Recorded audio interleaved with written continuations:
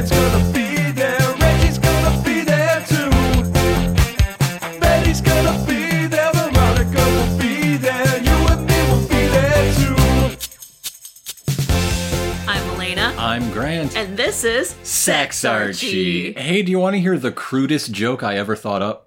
Sure. When Marge gives head, Homer is the one that gets hair stuck in his teeth. What the fuck? That's right. What the fuck? What does that have to do with anything we're talking about today? Nothing. A Riverdale Nothing. recap podcast. What the fuck was that? Here to talk about chapter 99, The Witching Hour, (S), by Arabella Anderson, directed by James DeWill. What the fuck was that? It's the crudest joke I ever thought Why of. did you think of that? Why?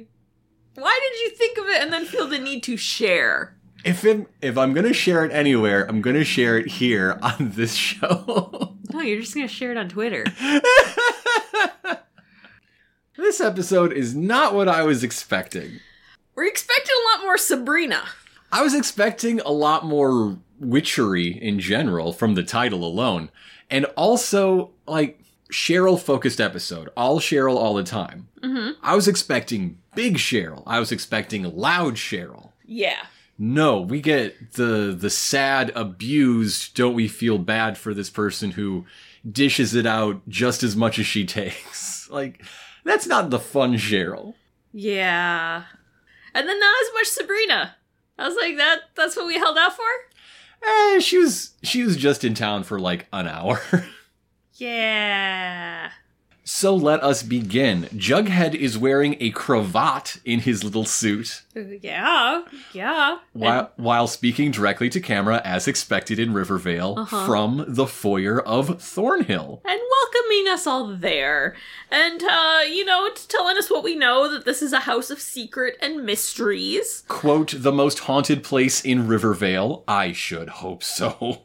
And that, it's 7 a.m., and the women of Thornhill, past and present, are waking up. Because this is not one story, but 3 stories in parallel that will all converge, because of course they will. So we got Cheryl in the present day. Mm-hmm. We have Poppy in 1957. Poppy Seed Blossom. I was like, Poppy Blossom, okay. And then at one point, they call her Poppy Seed Blossom, and I'm like, well, fuck. That might have been a joke. It was Alice saying it. Or rather, a 1950s character played by Madchen Amick meant to parallel Alice saying that. No, like, Alice would be the only person who knows Poppy's full name and That's would true. use it with spite. That is a deep callback to, like, season 1 Alice. Yes. And then we have 1892 Abigail Blossom. We've heard of Abigail Blossom. Yes. She's back. So, this will be one story that echoes across time. And to show the parallels of these 3 women and how united they are, basically we see all of them getting dressed in the morning, getting prepared for their day, putting their faces on, with a whole lot of match cuts, just showing them in alignment. Somebody's a fan of Satoshi Kon. I see you. And they all have the same spider brooch. It's a family heirloom, apparently. And this whole opening segment is dialogue free. We see other characters come, but like when all of Poppy's friends come over for the sewing circle, they are silent. It's a salon. It's a salon, yes. And when Abigail's students come in, it's silent. And when Cheryl welcomes her students in, it's silent. It is all silent until Abigail gets another visitor, a prospective new teacher at her school. Yes. An ancestor of Tony Topaz. Thomasina Topaz. Yeah, the name drop doesn't happen until deep into the scene, but yes. That's who it is. Yep. But before we learn much about her, we have to go back to Cheryl and her students. Yes. And she's like, okay, what we're going to talk about today is comets. Specifically Bailey's Comet. Bailey's Comet comes every 65 years around St. Patrick's Day. Yeah, little Bailey's. Bailey's Comet goes great with coffee. And leprechauns, apparently. Britta is like, Mistress Cheryl, will Nana Blossom be joining us tonight for the watching of the comment? What we find out is no, you're all gonna go on that hill and watch it alone, and I'm gonna hang out with Nana, who's not doing well. We find out that Nana Rose is basically bedridden. She's on death's door. Yes. And so Cheryl is planning to do some things to help her transition. You know, things. Some witchy things. Another note, much like last week, there's a callback to the first run of Riverdale tie-in comics. Yeah. The other best issue is about Dilton Doily thinking that Bailey's comet is a sign of an oncoming apocalypse and locking Jughead in the sex hole. Oh. Which is actually the first appearance of the sex hole. Oh. So Cheryl goes to Nana, and she's like, Nana, tonight is the night we've been waiting for. The comet's coming. So, like, Roseanne Blossom, you need to tell me, are you sure you want to go down this path? Yeah, they're doing some sort of mysterious, nefarious spell, the true nature of which we will not learn until well after it is cast, even. Yes. But it is a spell that requires story time. Part of the preparation is Cheryl reading the diaries, the family tales of Abigail and Poppy before her. Yes. So we go to learn about Poppy, who is hosting one of her many salons, not sewing circles. Thank you very much. There wasn't a lot of sewing happening, to be fair. Yeah, you're right. Let's be honest. A sewing circle back then was an excuse to drink and chat. Just like book clubs. Like book club, yeah. Yeah. Poppy is there with all of her lady friends. Who are all of the lady regular cast. Yes. But playing people 65 years older than usual. Yes. Well, in the past, but they're all like playing around their age of their characters. Yeah, just different people. Exactly. They're not playing like senior citizens. But if these characters were in present-day Rivervale, they would be. Yes. That's what I meant. Yeah.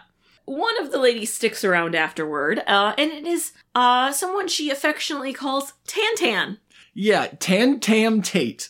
Tammy Tate is actually her name. Her name is actually Tammy. And she wants to be a working woman, so Poppy is like, oh, I know just the thing. Here's some herbs to make Pop Tate puke his guts out so he can't go into the chocolate shop, so that you get to save the day and run the chocolate shop for a night. See how it goes. Old Pop Tate, not current Pop Tate. Yeah, even Pop Tate isn't 65. 65 now. He was like a baby. So yes, we're talking about Pop Tate's father, the soulless man who was saved by Pop Tate. So this would be Pop Tate's mom. Yes. But yeah, so here, put these herbs in his food, make him puke a lot, save the day. She's like, great, this is wonderful, thank you so much. Just like, don't take them to work with you because then you're just going to go out of business. Yeah, that's no good. You're not going to save the day that way. Nope. Don't get it confused with the salt. But Abigail, 65 years earlier, is having another meeting, a job interview, essentially. With Thomasina, yes. And she is asking her, like, I see you have, teaching experience, but, like, what happened to your old school? Oh, my old school closed. Much like Southside High. But in this case, it's not for drugs or real estate scams. It was because of the pox. Yes. Abigail's like, oh yes, the pox is rampant in our land. Have you been afflicted? We do find out that Abigail's brother James is fighting in the war. The Spanish-American War. Probably. Not usually the war you think about, but yeah, they're down south. And so she asked her a question that would now not be allowed by any rules. But it's like, so are you married? Yeah, Thornhill is not an equal opportunity employer. She gives a very long pause, which is the type of pause that's like, oh, you're gonna fucking lie. She's like, oh no, I'm not married. And Abigail's like, oh, good. I have no need for women with husbands. I have no need for women with husbands. Now, women with wives... I'd like to make a few. Yeah. I'm open. But just for the record, Thomasina Topaz does hail from Greendale. That is where her closed school was located. As they shake hands on, like, yes, we will be teaching buddies, the candle next to them suddenly ignites.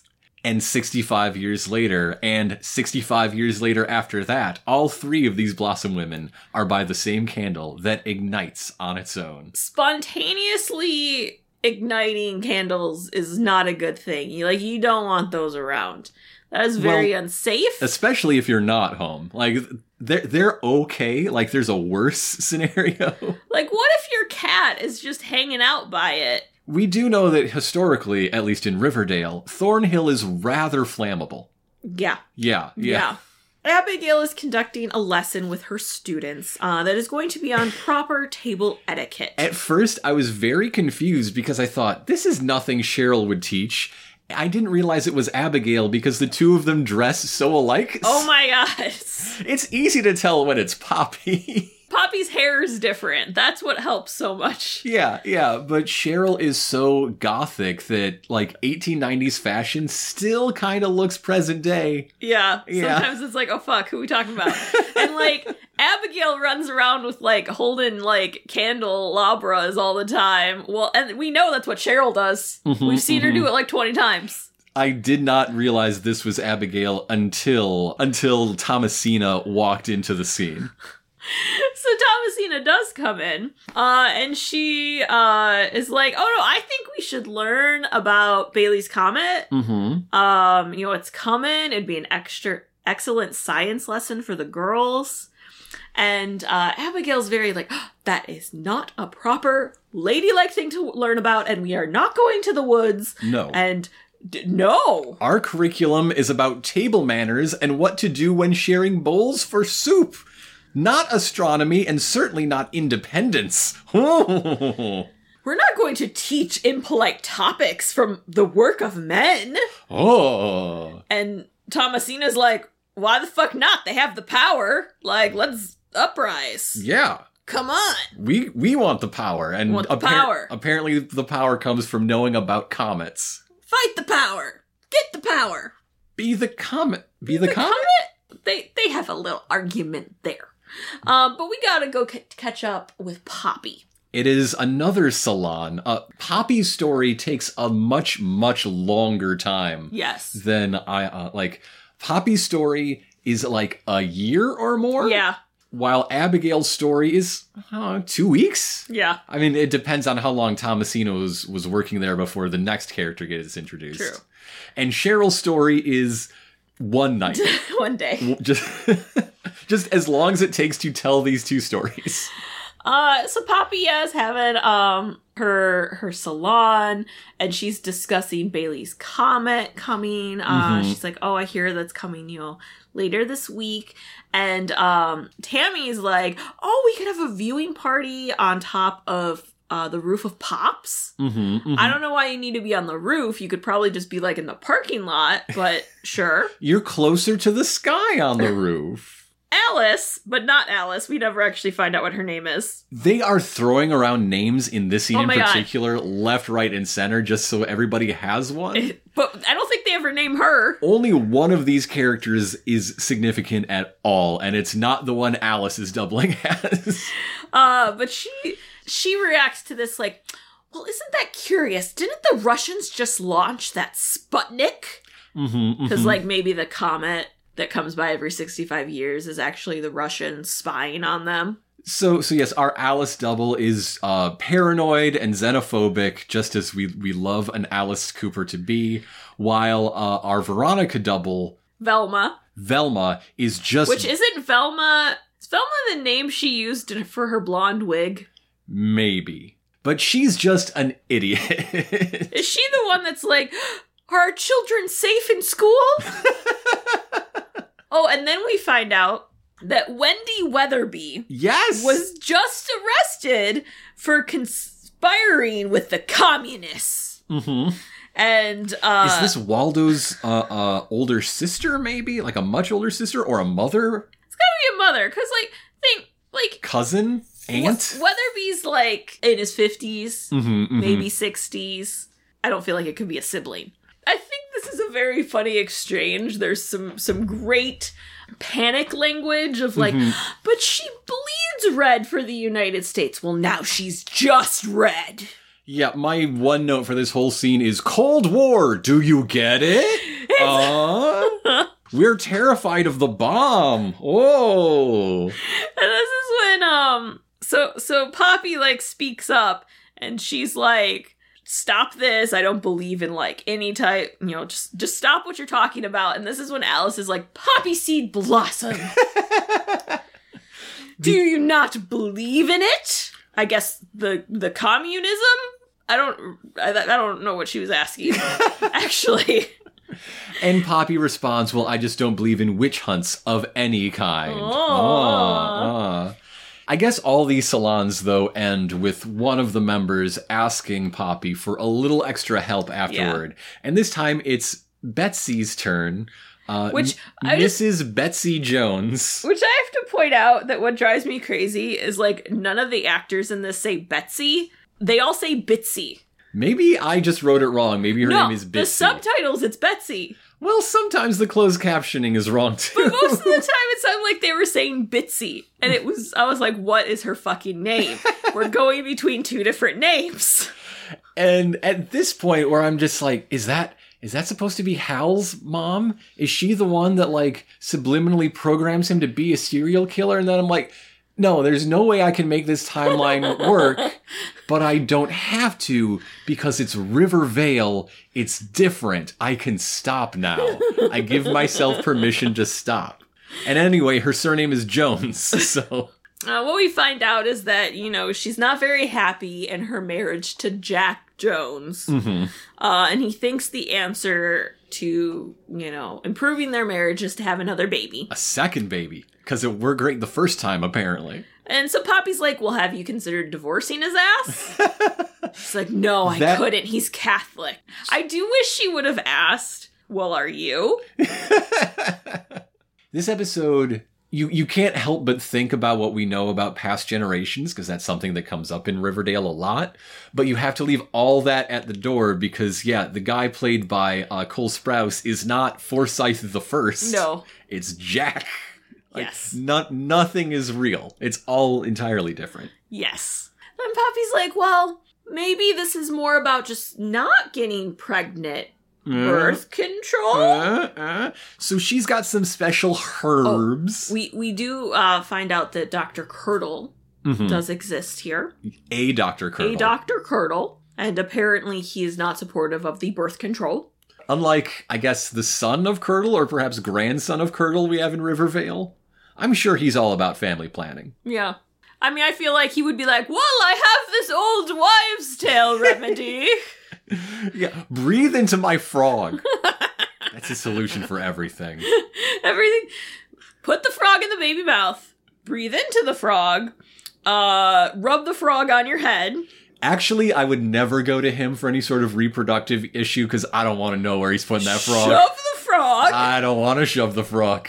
I don't want to. Let it jump around a little. I don't want to let the frog jump around in there. Let the frog just kind of crawl. I don't know. Maybe this Dr. Curdle that's the problem, is that instead of like giving birth control, he just does frog medicine, and that's why everyone goes to Poppy. It's because they're like, I want the fucking frog medicine. Mrs. Jones, you're the first person to realize that I'm actually a veterinarian. I just like wearing this circular mirror on my forehead. So Poppy gives her some ginger root. And then she's like, have some of this, and it'll make sure you don't start baking a bun in the oven. If you get what I mean. So yeah, now we're getting our classic link between accusations of witchcraft and natural cures and folk medicine, especially relating to women's health. Yep. And so they hug, but then their hug lingers. And then we learn another way to keep from getting pregnant. Just smooching ladies. Yeah. Homosexuality is 100% effective in birth control. Yeah. Well, not entirely, but it's pretty good. It helps. And so they break away. And Betsy's like, oh, I'm sorry. I shouldn't have. Oh! And Poppy's like, it's okay. We didn't do anything wrong. And just the thought of this not being wrong seems to horrify yet intrigue Bitsy/Betsy. Ooh. So then we go check in on Thomasina and Abigail. And Abigail's apologizing to Thomasina that she was in the wrong, that she did some reflection, and she's right, that they should teach the girls for a world that might not exist yet, but hopefully someday will. Yeah, let's fuck these kids up. We're gonna fill their heads with nonsense. And then they smooch. Is this the new lesson plan? Is after we learn which fork is which, we do tongue stuff? And then they smooch more. So it's salon time again. You'll notice we are not spending any time with Cheryl. Cheryl is not important yet. And then Poppy has to get, like, snapped out of it by Velma, which this is very much a clue to something that happens later on. Yeah. Yeah. So yes, Velma snaps wake Poppy from some haze induced by remembering her ancestor 65 years ago getting laid. Velma's like, so my husband he's been a bit vanilla in the bedroom, and I want to spice things up with the mister, but like, I don't know what to do. And Poppy's like, oh, I have some spice for you, and hands her a copy of the Kama Sutra. And she's like, yes, it's the Kama Sutra. It's the bee's knees. Gee willikers! And she's like, not only that, take this and sprinkle that into his roast beef and he'll never want to leave your bed.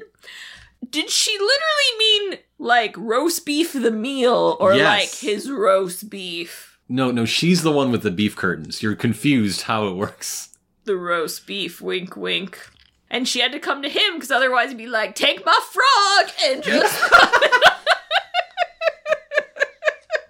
Take my frog, please. take my frog and place it on his lily pad. Hello, my baby. Oh my god, no, why? I hate it in this town. You like that? Yeah. So back in the deeper past, there's yet another visitor to Thornhill in 1890s Thornhill. Uh-huh. It is Constable Keller. He has come a-knocking, seeking a harlot murderess. With quite the mustache. Oh my god, Constable Keller's little mustache. Abigail's way of dealing with this is to yell through the door, there's a case of the pox here! Plague upon this house! Which she just believes and, like, runs away. Yeah, well, I don't want to get no pox. I don't care who this harlot murderess murders. I ain't getting no pox. And then over at Poppy's, she's having quite a visit, too, of Jack. Yes. Who's like, I know what you did with my wife. And she's like, oh, he knows that I smooched her. But no. He just knows about, like, the birth control. Jack Jones will kill anyone who dares give his wife contraceptives. And he forces Betsy to say that she is very happy and she's very lucky to have another child with him. But then when his back's turned, she's mouthing, I'm sorry to Poppy. And again, Poppy's getting her life threatened. Yeah. Jack's not a nice guy. Not great. No. Like kind of glad we made sure that he was not a part of the Jones family. yeah. Like, Jones is a very common last name. Yeah. I'm glad that Cole Sprouse got to do this because he does it effectively and it's not something we get to see out of him. I'm equally glad, if not more so, that he's not playing Jughead when he does it because I want to continue liking Jughead. Yes. I will say, and I meant to say it earlier, is I love all the bits of Jughead doing the, like, introduction stuff and the closing. Cole Sprouse is having the best fucking time. Yeah. Like, I think that's his favorite thing of his entire career. is just those openings and closings. 95 episodes finally leading to the good stuff. So back with Abigail, she's questioning Thomasina and like, hey, why did Constable Keller call you a murderer? And she's like, oh yeah, you asked me if I had a husband? I don't, but I did. She suffered through an abusive arranged marriage. Quote, he didn't like my ideas of educating womankind. or my rituals. The rituals are also a no-go for him. And so she knew that it was either going to be her life or his, and so she killed him. And that just turns Abigail the fuck on, and she's like, stay with me forever. And they embrace. I am surprised that they did not use KJ Appa for one of these past people. KJ Appa doesn't exist here. He did. Like, they killed him. Like, did the sacrifice reverberate through time? They are sticking with the fact that he doesn't exist here anymore. What I'm thinking is their ritual completely wiped him from time. Okay. I just thought of it because... What if he's the frog? Because Tabitha died. He's not the frog. What if he's the frog? Well, then maybe the frog could help everybody because that's Archie's whole thing. Maybe... Pure of heart! The frog! Pure of frog! Dr. Keller is onto something because Archie's very pure of frog, and that will solve all your problems, yeah. Dr. Curdle. You said Dr. Keller. Oh, sorry, I'm ruining my predictions. They're the same guy. Oh, okay. Oh, okay. So meanwhile, in current time with Cheryl, Britta comes in, and, with her Mistress Cheryl, and we get Britannia. She just wants to be part of this. Fuck that comet, there's spooky shit going on, and I want to be in the spooky club. And Nana Rose is like, okay. Yeah, okay. Yeah. So she settles in for story time. And the story takes us to mid-century Thornhill, where the Grumpy Gang has arrived. Yes. The Grumpy Boys, led by Reggie, well, not Reggie, but Reggie, and Constable Keller and Jack are there, along with two dudes that I don't know who they are. Well, not Constable Keller. Constable Keller is earliest Keller. Kirk! This is Kirk Keller. This is FBI Keller. He's a G-man. Yeah, they are there, and Reggie's like, what the fuck you doing telling our wives we can't satisfy them? Because obviously that's what he's mad about, is that you telling my wife that I can't, making her rub a frog on me. Some people like it limp, Poppy. So they want her to leave Rivervale, and she's like, no, and they push more, and Kirk's like, you know what I do for a living, don't push me. And they all storm out, making very grumpy faces at her. My favorite part of the Grumpy Gang is the two silent men we've never seen before. Ever. Like, they might have been extras in other things, but just, completely anonymous silent men. Yes. So then there is a knock at Abigail's door, and it is Fen Fogarty. Fen Fogarty has news from the front. News of James Blossom. And she's like, yes, come in, tell me. And all I'm thinking is, hey, maybe don't have your wanted for murderer girlfriend out in the open when you open the door on a complete stranger. You're gonna put her back in the murder closet? I'm just saying, if she's a wanted criminal that is being searched for, maybe don't let other people know that she's there. That's assimilationist talk. I believe in murderer's liberation. It just seems like they're going to cause themselves some trouble. So there's this, cliffhanger of, what is the news, into the commercial break, and then we immediately get the news. James is dead. Yes. And he gave me this letter to give to you. And so she gets the letter, she starts to read it, and James is an asshole in this letter because his dying wish is that Abigail will take the hand of his dearest friend, Fen Fogarty. So it's not so much that, James gave her his will, it's that James gave her away in his will. Yes. But Thomasina does not believe this bullshit right away. She smells a rat. And she's like, So how intimately did you actually know him? And Fen replies, well, the war makes bedfellows of all its soldiers. So Thomasina pulls Cheryl aside to discuss the fact that she does not trust this dude. We gotta snoop through his shit. We gotta go snoop through his shit. But my brother said, my soulmate, my twin, and I'm like, okay, Thomasina, you also need to be like, girl, that is not a healthy relationship with your sibling. Maybe you could also tell Cheryl that 110 years from now. 102. Yeah, it's been a while. So time skip, even more. Thomasina's like, we're searching through his shit. He could have forged that letter. He's got darkness in his soul. Meanwhile, Poppy goes to Pops and sits down at... her usual stool, placing her usual order, which is a patty melt Sure. with coleslaw Okay. and a glass of buttermilk. No! What the fuck? No! What the fuck? No, thank you. This is foreshadowing. This is foreshadowing. You don't gotta watch your health if you're cursed with immortality. I just can never understand how buttermilk is actually a thing people drink. Who thought that was a good idea from the start? And you know what? Go into a place and be like, you know what I really want? Glass of buttermilk. That would hit the spot right now. She's planning to take it home so she can whip up her famous biscuit recipe. This is part lunch, part grocery shopping. Oh, but she's not, because Tammy's like, well, do you want that to go?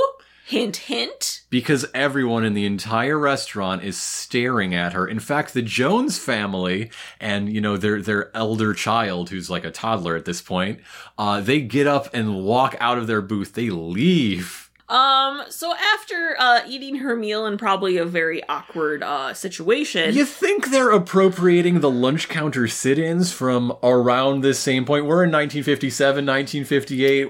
This is like Montgomery bus boycott days. Do you think we're supposed to be thinking about lunch counter sit-ins in Montgomery, Alabama? I don't feel that. Because I kind of think we are supposed to be thinking of that. See, I didn't go to that. What I went to is the fact that you shun women who have children out of wedlock, or women who use birth control, or that book that I think I talked about previously that I was reading about nurses, that they're like, we shun people who actually are nurses in the war because, like, they're just sleeping with everyone. And so, like, being a nurse is actually bad.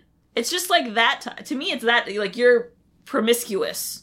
And so we're going to stare at you. I just can't not make that connection, whether intended or not, because they are so deep, especially in Poppy's story, with the issues of the day, with the communism, the Ruskies and Sputnik, and especially in some of her later scenes with Kevin, like... You've got to be thinking of the social justice movements of the time because they're constantly talking about them.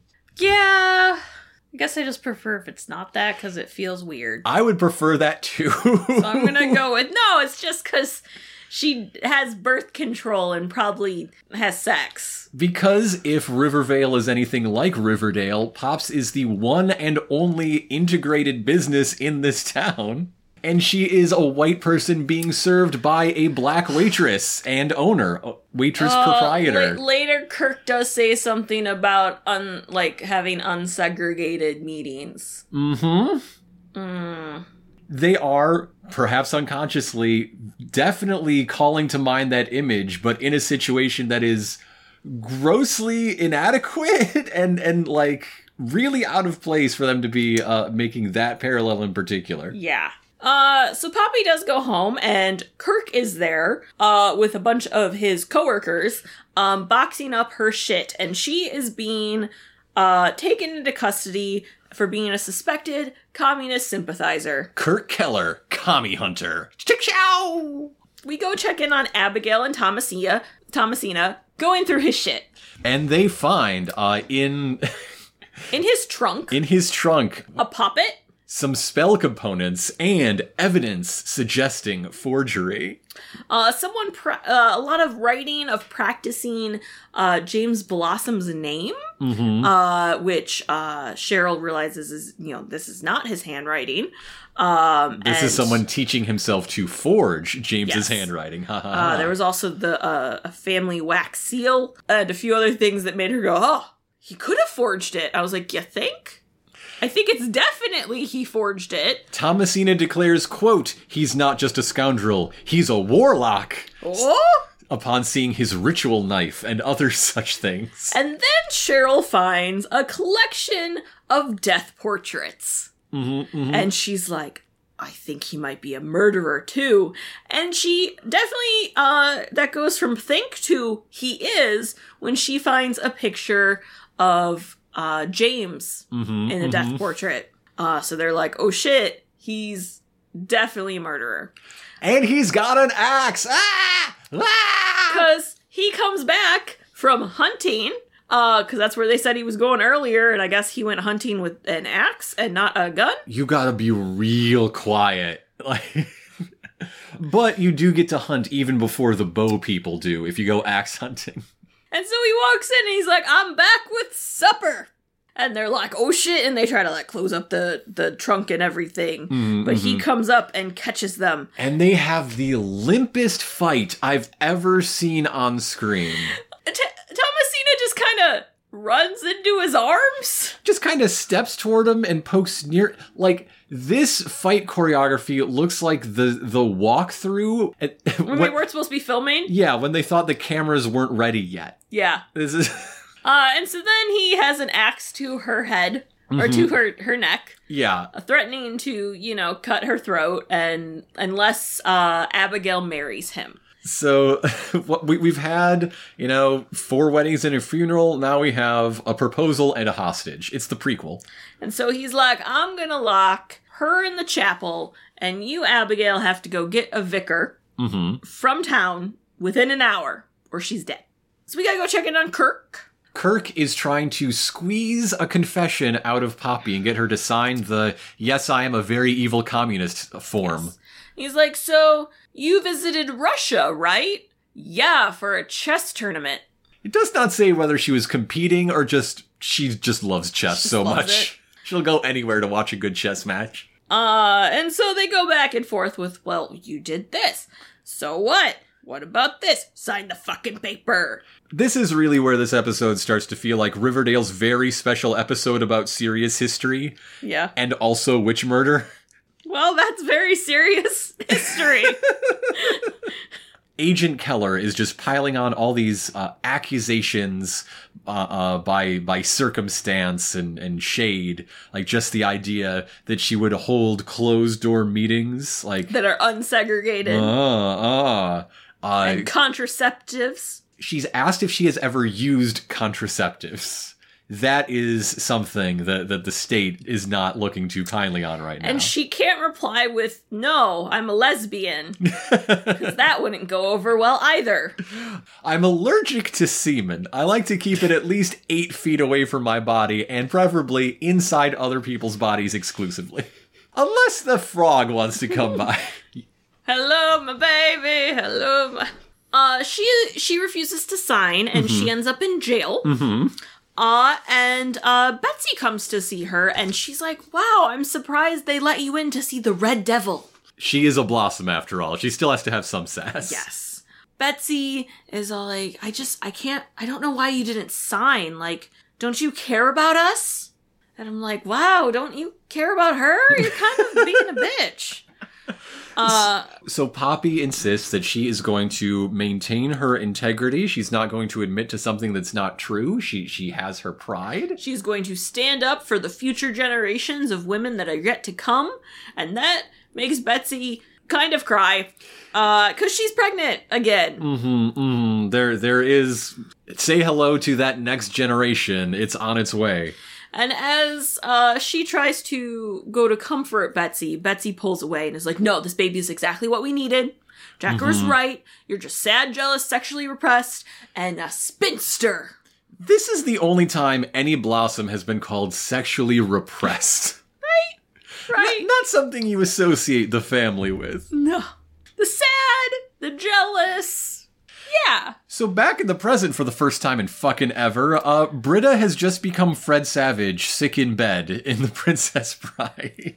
She just interjects and snaps the episode back to the present just to say, hey, that's sad. I'm having feelings.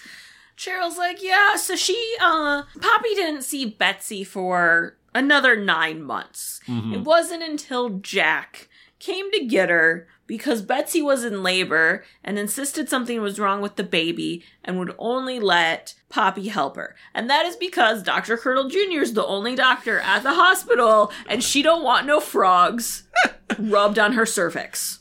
I mean, the frog could catch the baby, but they got such tiny arms. Such tiny little arms. And they're so jumpy. Like, you don't want no shaken baby syndrome. They tell her, like, hey, if you come help, we promise that you won't be back in this jail cell again. Which, you know what? That does the trick. She comes out to help an old friend, even with all of the badness that has happened between them. Like, say, sitting in the town jail for an entire pregnancy. So Cheryl tells us that... Habeas corpus, Agent Keller. Habeas corpus. Have you heard of it? They're communists. They don't care. Cheryl tells us that both that night, this is going on, and then at the same time, 65 years was Abigail's wedding night. Both of these events, the birth and the wedding, are happening underneath Bailey's Comet. Britta's like, what, she had to marry him? What? What the fuck? Grandpa? Wesley can't die! Who's gonna kill Humperdinck? Humperdinck doesn't die! What the fuck? Nobody kills him. And so Cheryl lets her know, well, she didn't really have a choice, but she was making a plan. Don't worry. So then we flash back and forth between the two of them. We flash back to Betsy birthing her baby with Poppy there to catch it. As an asteroid comes. Yeah. Not a fucking comet, a fucking asteroid. Comets aren't this bright, okay? Because it looks like the noonday sun has risen overnight as this baby is crowning. It looks like what the dinosaurs saw when they died. Abigail. It looks like the Mothman coming back a season late. And Abigail is getting married in this giant fucking wedding dress and veil that she just happened to have sitting around. With Reverend Reggie. He has the most amazing sideburns. Yes, he does. Some good, mutton chops going on. And so they get married. Cut back to the baby being born. Yes. Baby's great. Great baby. 10 out of 10. Poppy's like, it was born under the comet. That means it's a sign of great things to come. Also, before I here's this little pouch of stuff. You'll know when the time's right. And all I can think is it's very good she didn't assume this was for the baby. Just gonna say. And then over with Abigail, Fen Fogarty is all like, hey, bitch, it's time to fulfill your wifely duties. Come hop on my little frog. And she's like, have you ever heard of Lizzie Borden? And he's like, what? She killed them all her family with an axe. Let's do this shit.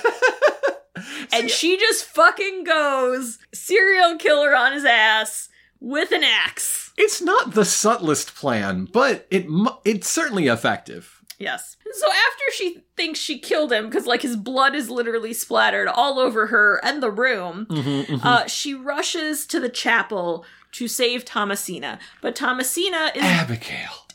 Abby, can I call you Abby? Please, Abigail. You have to check the hostage first.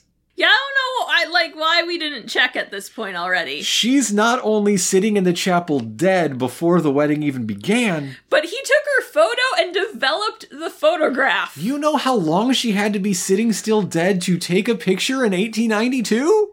That's a really long fucking time. And things go from bad to worse because it turns out her axe sucks. Though the blood was every fucking where... Fen Fogarty is not dead.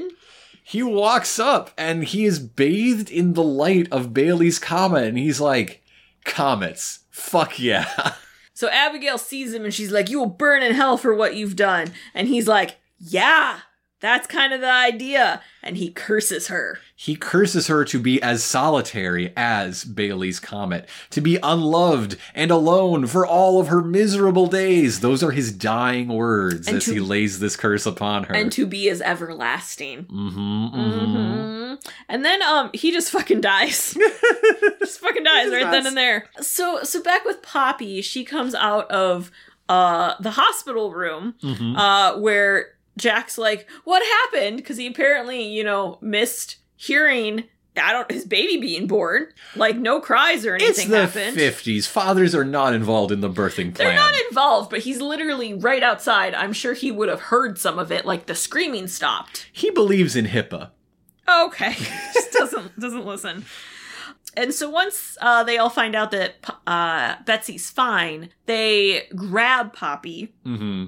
And she's like, what the fuck? You said I would be free. Nuh-uh, we just said you weren't going to be in jail. So she is sentenced to lifelong house arrest by Agent Keller. For being a communist. For being a suspected yet unproven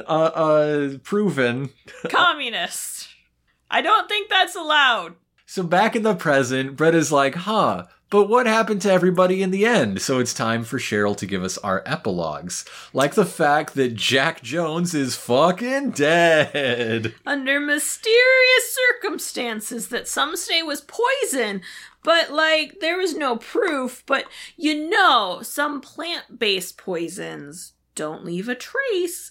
And this is exactly the thing I was referencing when I said, it's really good that, Betsy didn't think it was but it's really good she didn't think that was for a colicky baby or diaper rash. Oh, she knows about the frogs. She's good. She's good for colic. You just make the baby suck on it.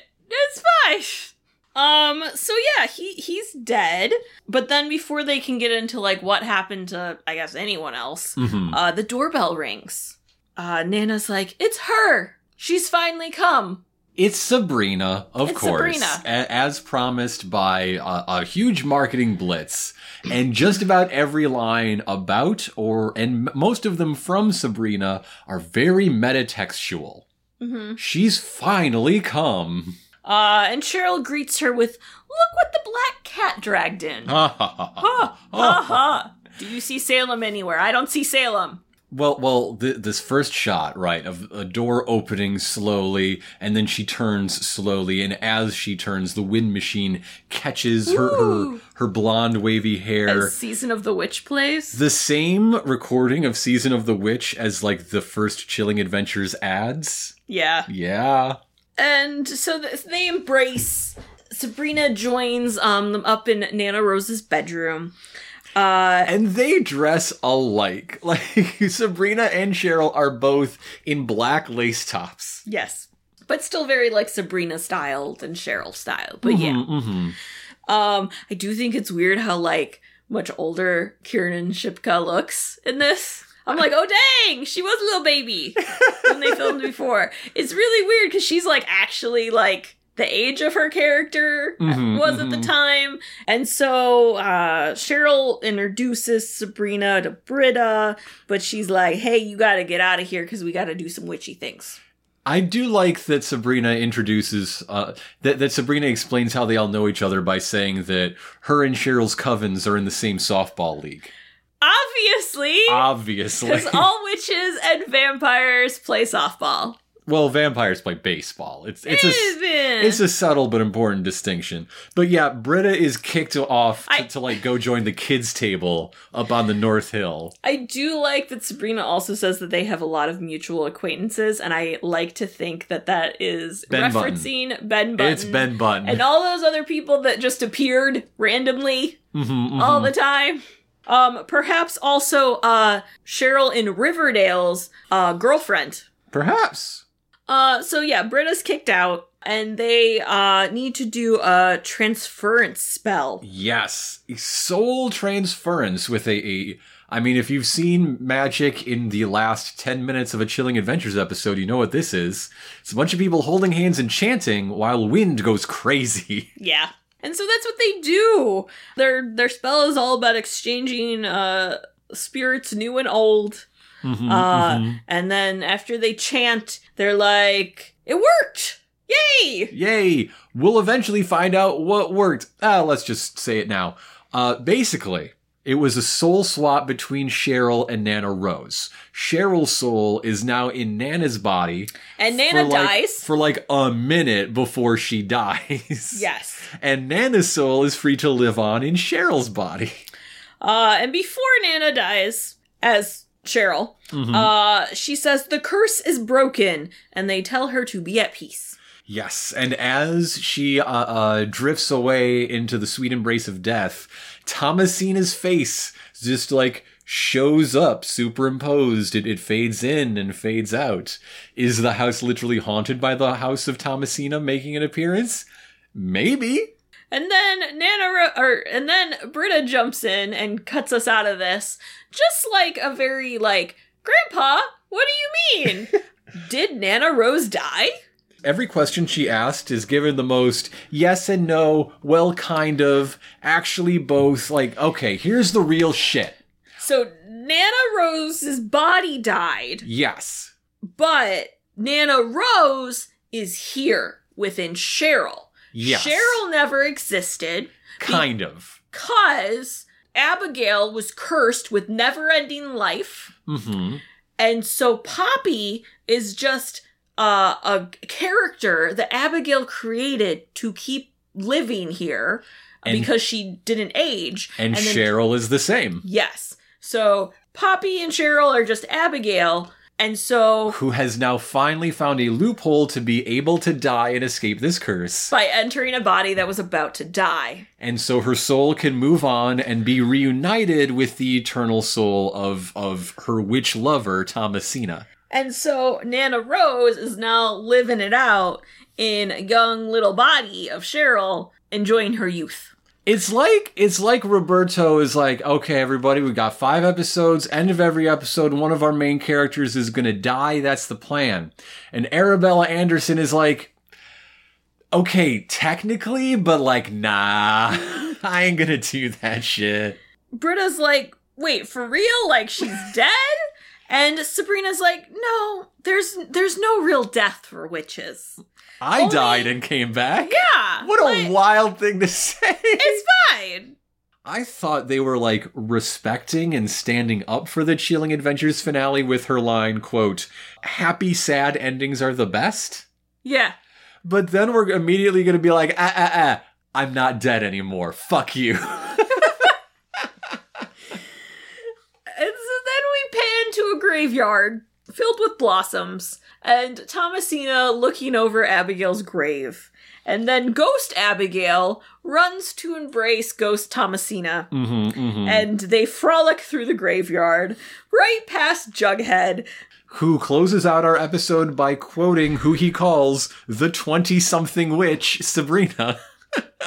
That's cute. I like that a lot, actually.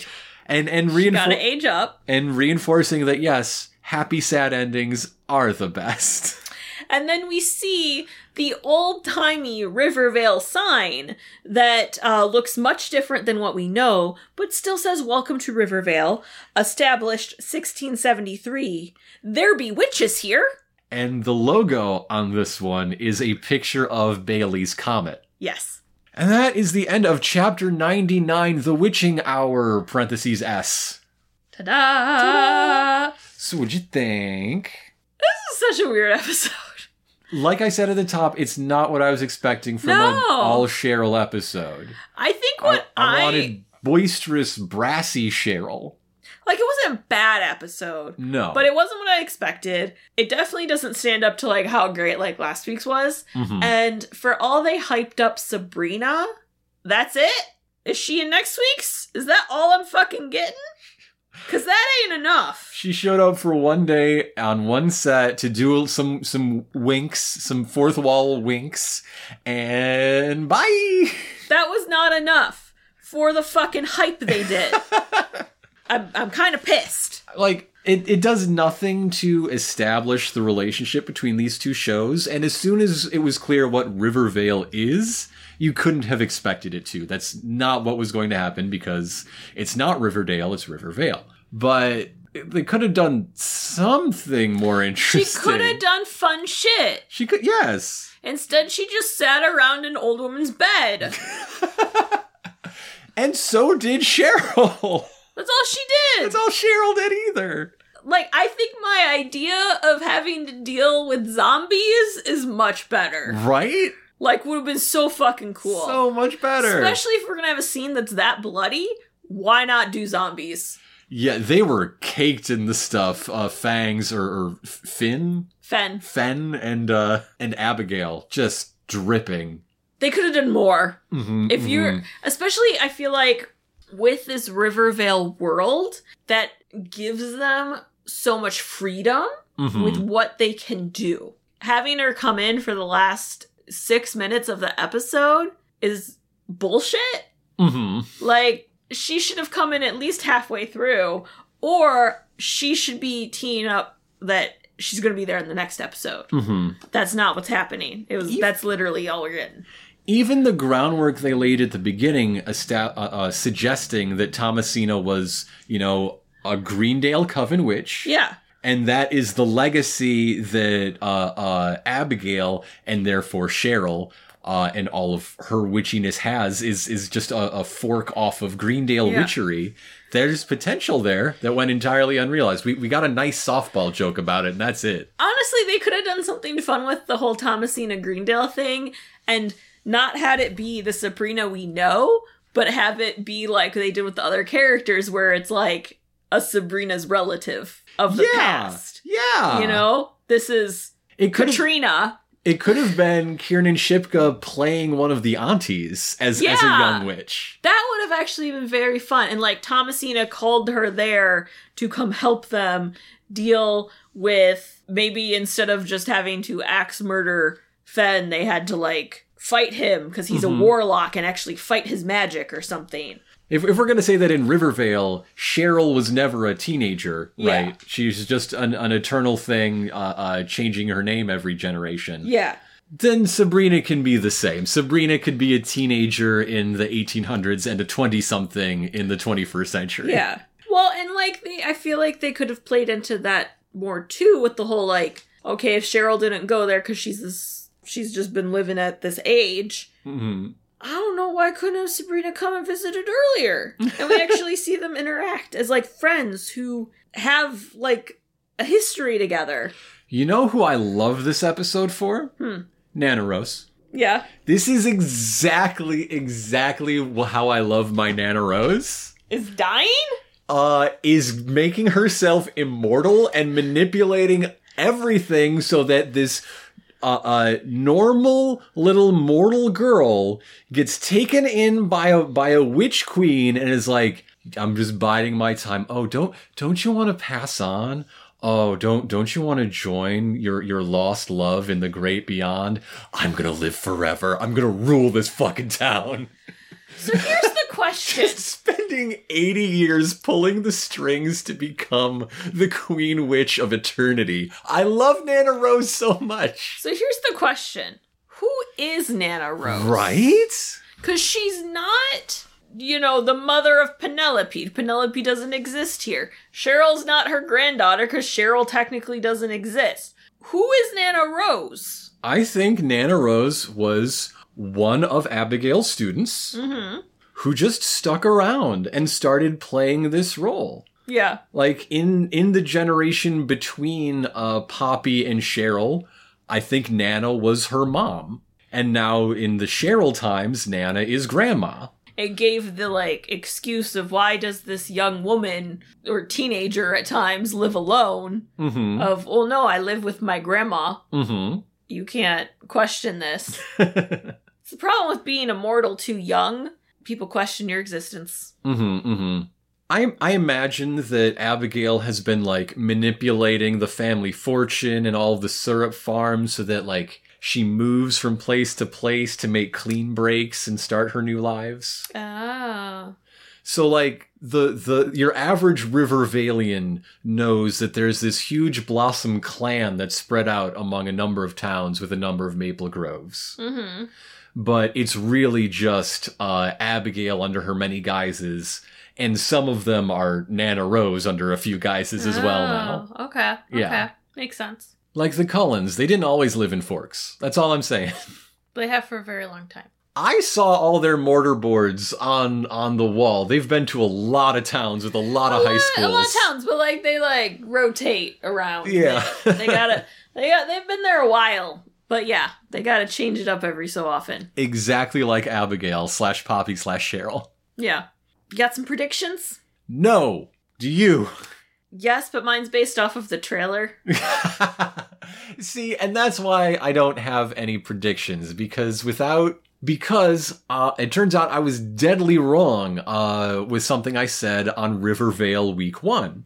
The idea that this miniseries, this event series format would mean they had a clear plan, something much more traditionally serialized, building to something.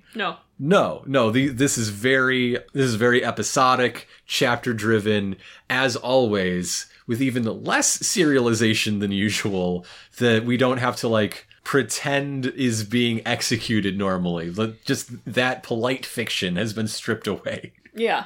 We have Ghost Week, we have Witch Week, we have Devil Week. I like Devil Week. Devil Week was good. Devil Week is good stuff. What comes next? I don't know. They weren't building to anything. Can you imagine, though, if there were, and like there were hints that Cheryl never had a mom that any of us can remember, that Cheryl didn't go to high school with all the others? Yeah. If little details like that were being seeded earlier in Rivervale, how much cooler this episode would have been? Well, and that's, like, now I'm, like, trying to think back, and I'm like, just with, like, the Midsummer episode, none of that was there that implied it, and it's so weird. Would have been a very fertile ground to lay some of those seeds. Yeah. Arabella, you gotta talk to your boss. You two gotta get on the same page. You didn't actually kill anyone for reals. Well, Fen. Okay, but Fen is not a central character. Fangs maybe, but Fen is not. And Jack. Not a central character. I mean, Thomasina killed someone. Off screen!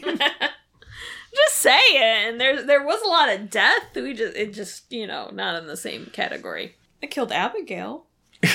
But, like, witches can't die, so, like, no. So let's talk about what we know is coming in next week's Chapter 100. Can you believe it? 100! Chapter 100, The Jughead Paradox. This is just a fucking name. It's just a name. You know how many paradoxes there are? That's a lot. There's a lot. Some of them are movie names. Which one are they referencing? Maybe none. I'm sorry. What we know is Jughead is hallucinating. This seems to be a straight-up science fiction style parallel world, and Jughead is the guy that can see both. And he's talking about how there's Riverdale comes first, and then there's Rivervale, and there's a paradox, and blah, blah, blah. The bomb is back, Jason is in town, and he talks. He fucking speaks. He says, "Hey, Jughead." What? This is something that I was hoping and praying would be saved for the finale, but honestly, episode 100 is another great time to finally have words come out of Jason Blossom's mouth. Yes, it's pretty exciting. I get that. I'm okay with that one. We also get lots of the classic Archie character costumes, which I love, and it is a lot of the costuming designs that they've used previously. Like for all of them? That season 1 dream sequence. Yes. One thing I did notice, because I did see some like actual like pictures of this. Archie's pants are a different type of plaid. Just so you know. For your records, yes. But yes, Archie is back. KJ Apa has returned to the show after a 3-week absence. TBK's there. That's the Black Hood, dear. Black Hood. The Black Hood is there. Oh yeah. They kind of blend in. I was like, you got a different type of trash bag. It's matte black. It's a t-shirt with eye holes in it. Jughead sees his own corpse in a body bag in the morgue. Bughead makes out. And in a wonderful detail that I love, Jughead is walking around the town sign, and on one face it says Rivervale with some slogan or other. And when he walks around the back, it says Riverdale. Oh. And Jughead's also typing in what I think might be like his apartment at Archie's, and the windows get blown out. Some sort of a hurricane attacks him. And that is the trailer. And do you want to know my prediction that connects to the trailer? I would love to know your prediction that connects to the trailer. Okay, so I was going on, like, I had a thing very early on that the whole Rivervale stuff is, like, in Archie's mind, because he's, like, in a coma from the bomb. Changing that. It's Jughead. The scene of the windows blowing while he's writing was him in his apartment over Archie's garage, typing away. Archie and Betty got out from the bomb, that was under the bed. They didn't know Jughead was there. He gets hit with the blast of it. Not enough, obviously, to kill him, but enough to put him into like a coma or something. And Rivervale, this whole thing, like this whole episode of episode 100 is going to be him trying to fight it and figure out like how to come out of it. I think on at least one detail, you're exactly right. That is Jughead typing in his garage apartment, and the blast is not a big storm or whatever. It is the bomb going off. It's the bomb. Definitely right. Rest of it we'll see, but I think that that's now a better route than like the other way. I still think there is a path where this is Jughead writing Rivervale, and this is the final chapter where it gets metatextual and it ties into the real world, and things get a little more accurate to life, which is its own sort of wild fantasy world. I don't deny that it might be his writing, but it's after he comes out of the coma and he remembers all his like dreams. Okay. And then he like, inspiration. And he gets like a 5-issue comic deal. Yeah. So thank you all for joining us for the penultimate episode of the Rivervale event series. Yeah. The second to last episode of 2021 while we're at it. So, what you can do is, leave us a rating and review wherever you listen to us. That does really help us find new people, but a little more directed way to do it is to just talk to people. Tell people about our show, what keeps you coming back, what you like about it, how much fun you have. And a lot of people are going to be traveling in the near future, which is a great time for people to be looking for something to keep them company in their ears. Yep. You can also follow us on Twitter at sex_Archie. At suck_frog. Suck the frog! I think the frog is my best work. That's what God said. Because you just rub it on his thing, and then it does a little lily pad, and dooba-dooba-doo. Sprinkle this in his roast beef. It's because a proper wife has dinner waiting for her man when he comes home from the office. Yeah. And the dog brings him his slippers and his pipe and all that shit. Dinner. Are you speaking of wifely duties? Yes. And the roast beef. Who's roasting whose beef? Just rub the frog on the roast beef. The guy from Achewood? The guy from what? Is a comic strip, and one of the main characters is a talking cat named Roast Beef. Oh. Or maybe he's a dog? I'm not sure. You don't know if it's a dog or a cat? Alright, I gotta show you what Roast Beef looks like, and you will also be confused. I think he's a dog? That's a dog. Those other ones are definitely dogs. I think that one's a bear. I don't know what the little guy is. I just know he's a special boy. So anyways, follow us on Twitter at sex_Archie.